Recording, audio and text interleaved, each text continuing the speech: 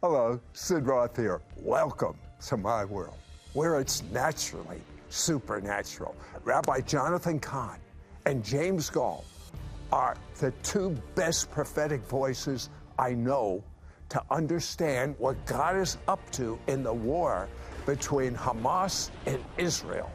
Next. Sid Roth has spent over 40 years researching the strange world of the supernatural. Join Sid for this edition of It's Supernatural. Welcome, Holy Spirit. I'm so glad you're here. One of my favorite scriptures at this moment in history, but I think between now and the return of the Messiah, is Isaiah chapter 60. Verse 1 and 2, arise, shine, for your light has come, and the glory of the Lord has risen upon you. For darkness shall cover the earth. Deep, that's not just darkness. It's a thick darkness, the peoples. But, I love the but the Lord shall rise upon you, and his glory shall be seen upon you. Rabbi Jonathan Cahn, there was a prophetic mystery given the night before it all began, the war, that foretold what would happen and when. Yeah, Sid, the last time we were together, we were opening up the newest book I wrote, which is the Josiah Manifesto. One of the mysteries in that book is called the 50-year mystery, or the Jubilean mystery. And this mystery ordained that Israel would be attacked. It would be a mass ground invasion. It would catch Israel by surprise. It would take place in 2023. It would happen in the month of October. It would take place on a Sabbath. It would take place on a Hebrew holy day. It would lead to war. The attack would take place on the first Saturday of October of 2023.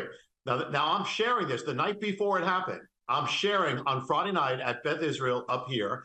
And I'm led to share on this 50-year mystery and from the Josiah Manifesto.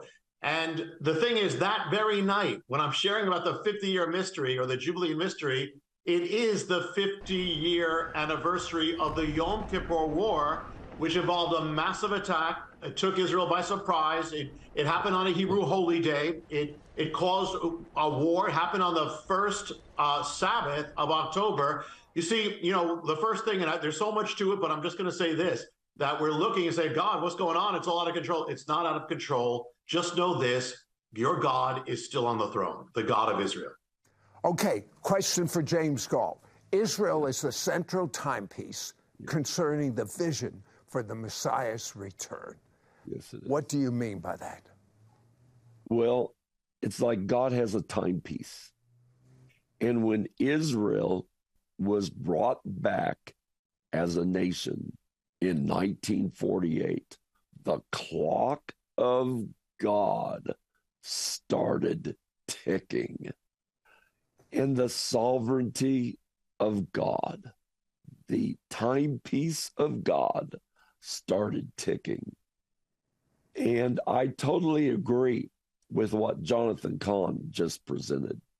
I, in a podcast, had just released a podcast about Israel, the pattern, the prophecy, and the call to prayer. And I had also just stated that about the 50-year, the Jubilee, and I had mentioned as well, watch out, there's a surprise. Even as there was the 50-year, the patterns, we aren't to be taken by surprise. But Israel is the centerpiece of God. Many of us, I'm Gentile, Jonathan is Jewish. What a combination you have brought together today. I have this follow-up question for you, Jonathan. How does what's happening in Israel match up with what the Bible says about end times? Well, Sid, I came to the Lord because of end time prophecy. As an atheist, I could not argue with it. And the first key about the end times is Israel, as James said. That you cannot have the end times with Israel not being back. God says it again and again, even from Moses. He says it's the end times begin really when Israel is back. They're back in the land. Number two, they have to be back in Jerusalem. Well, that happened. Right. But the other thing is, it's got to be that the focus of the world has to be on Israel. Israel, size of New Jersey. I'm doing this from New Jersey, tiny New Jersey. Yet, there are little pauses, but it always goes back. It always keeps coming back to Israel. And when you think about how many news stories from 50 years ago are still news stories now, none of them. The only one is Israel. And so not only that, but it's also, the Bible says that in the last days, Israel will be the focus of world controversy. The nations will rage, will fear. It ends in Armageddon. It's hard to imagine that could happen, in the natural. Why would all nations come against a little nation? Well, we're seeing it. It wasn't only what happened in Israel, what happened around the world after it. This is exactly what the Bible says has to happen, and we are in that time. It's not a matter of opinion. It's fact. It's there. That's absolutely right. James Goll, you told me the most important word you've just received, the hottest, if you will, and this ties in exactly with what we're dealing with. The whole thing about what God's doing in Israel is for the great harvest. You told me about the lightnings of God. What did you mean? We have the three great feasts. The one feast that has not been fully fulfilled is the Feast of Tabernacles, or the Feast of Harvest. We have now crossed the threshold for the beginning of the greatest harvest that the world has ever seen. And this is for Jew and Gentile alike, that I'm here to say that I have seen in dreams and visitations where what I believe in Job 36:32, that the glory of God, you love the glory, Sid, the glory of God covers the hands of God. He sends it forth, or it's called the lightnings. I have been seeing the lightnings of God striking key people who carry Psalm 24.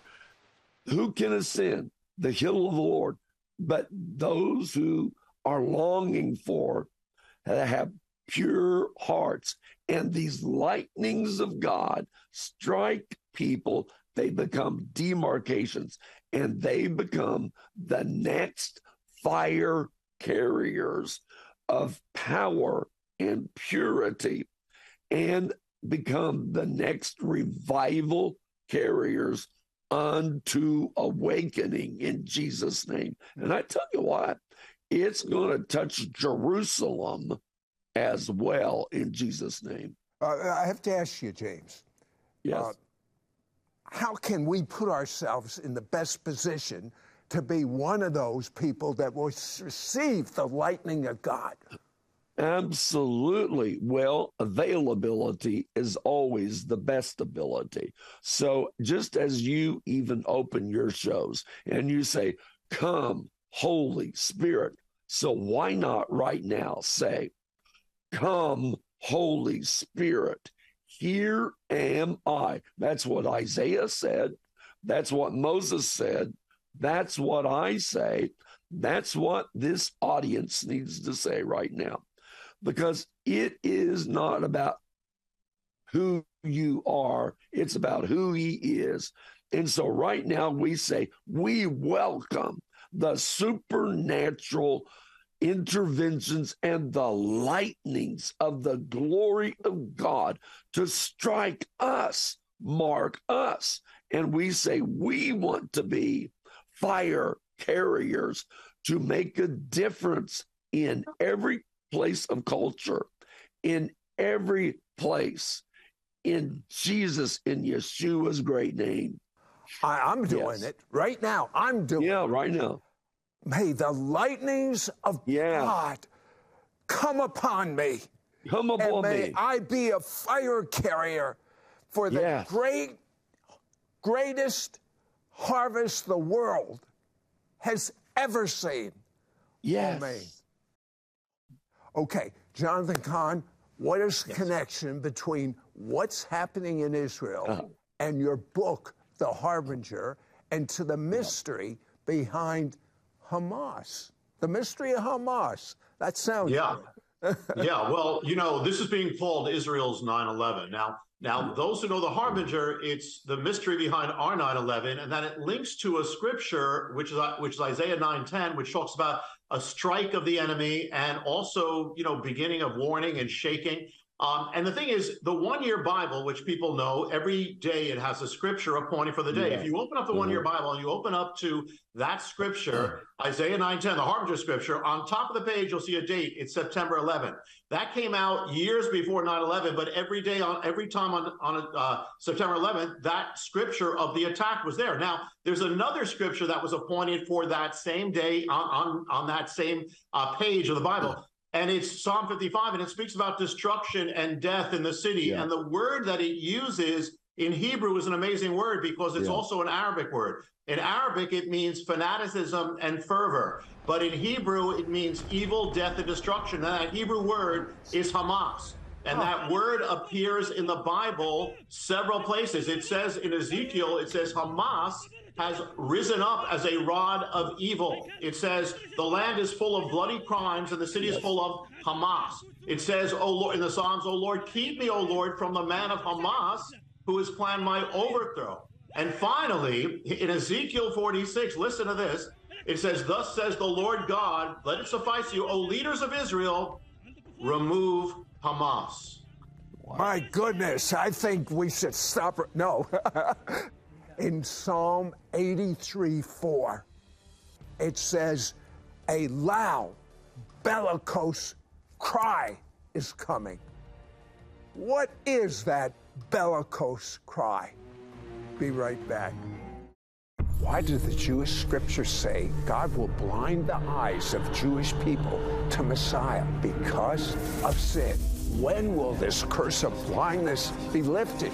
Jesus said when Jerusalem is back in Jewish ownership. So in 1967, when Jewish people took repossession of Jerusalem, thousands of Jewish people like me started believing in Jesus as Messiah. We Jews have not had full disclosure. The rabbis only teach part of our Jewish scriptures. They claim there will be peace on earth only when Messiah comes. Since there's no peace, Messiah could not have come. But when we read the intentionally ignored parts of these same scriptures, we learn Messiah must come first to die and pay the penalty for our sins, then rise from the dead, ascend to heaven, and return a second time. One Messiah for all people, the Jew, Jesus. Then comes true peace on earth. But first, peace begins one person at a time. What would happen if you planted the good news in the heart of every Jewish person that resulted in a harvest? I'll tell you what would happen: the return of the King. This is the set moment to favor Israel. We are not moved by feelings. We're moved by the words of the living God. The spiritual scales are off of the eyes of Jewish people. We are going to usher in the salvation of Israel. I see entire cities in Israel being swept to the Lord. Pray for the peace of Jerusalem. Thou shalt prosper. We now return to It's Supernatural. Now, James Goll, you say Psalm 83 hasn't happened yet, but it emphasizes verses that are tied to this war and into Hamas today. As a preface, Psalm 83, verse 3 and 4 says, "They lay crafty schemes against your people and consult together against your hidden and precious ones. They have said, come and let us wipe them out as a nation. Let the name of Israel be in remembrance no more." No more. Where have we heard that before? Yes, and what people must know is that those lines are in the top two lines of Hamas's charter. Really? Listen, I've gone and done the research just like Jonathan has. And those very words of Psalm 83, verses 3 through 5, are in Hamas's charter, that Israel be wiped off the face of the earth and be remembered no more. Now, it follows then in Psalm 83 in the following verses, and it gives an entire list of geographical entities. In verses 5 through 8, how every nation in the region, watch this, except Egypt. Now, in this list, there is not Germany. Gog and Magog is not listed. So this is not about World War II. And it is not about then the War of Independence. But so what war is this? It's a regional war that has never happened in history before. One of the names that's in here is Philistia. Where's Philistia? Another one of the names that's in here is in southern Lebanon. Well, what is that? It's Tyre, southern Lebanon. And then there's others that I could take the time to go through. Well, where's Philistia? It's the Gaza Strip. And then in this list, Tyre is the southern Lebanon. Ammon, central Jordan. Amalek is the Sinai Desert. Assyria, Syria, and Iraq. This group of entities has never historically ever been brought before. Psalm 83 is now happening. Read your Bible. Well, Psalm 83:4 states Yes. a loud cry. Yes. What is it? Is it being sounded today? Come, let us destroy them as a nation, Yes. that the name of Israel be remembered no more. This is exactly where we are in history. The old, ancient, malevolent gods Yes. have reappeared. And I have been prophesying the ancient malevolent spirits are arising. And that's what's happening right now. And so we are not to be ignorant, Paul the Apostle said, of the devil's schemes. And so let's be alert, because behind this dark war against Israel are these ancient malevolent spirits. Jonathan, what does this war have to do with the enemy, in particular, spiritual warfare?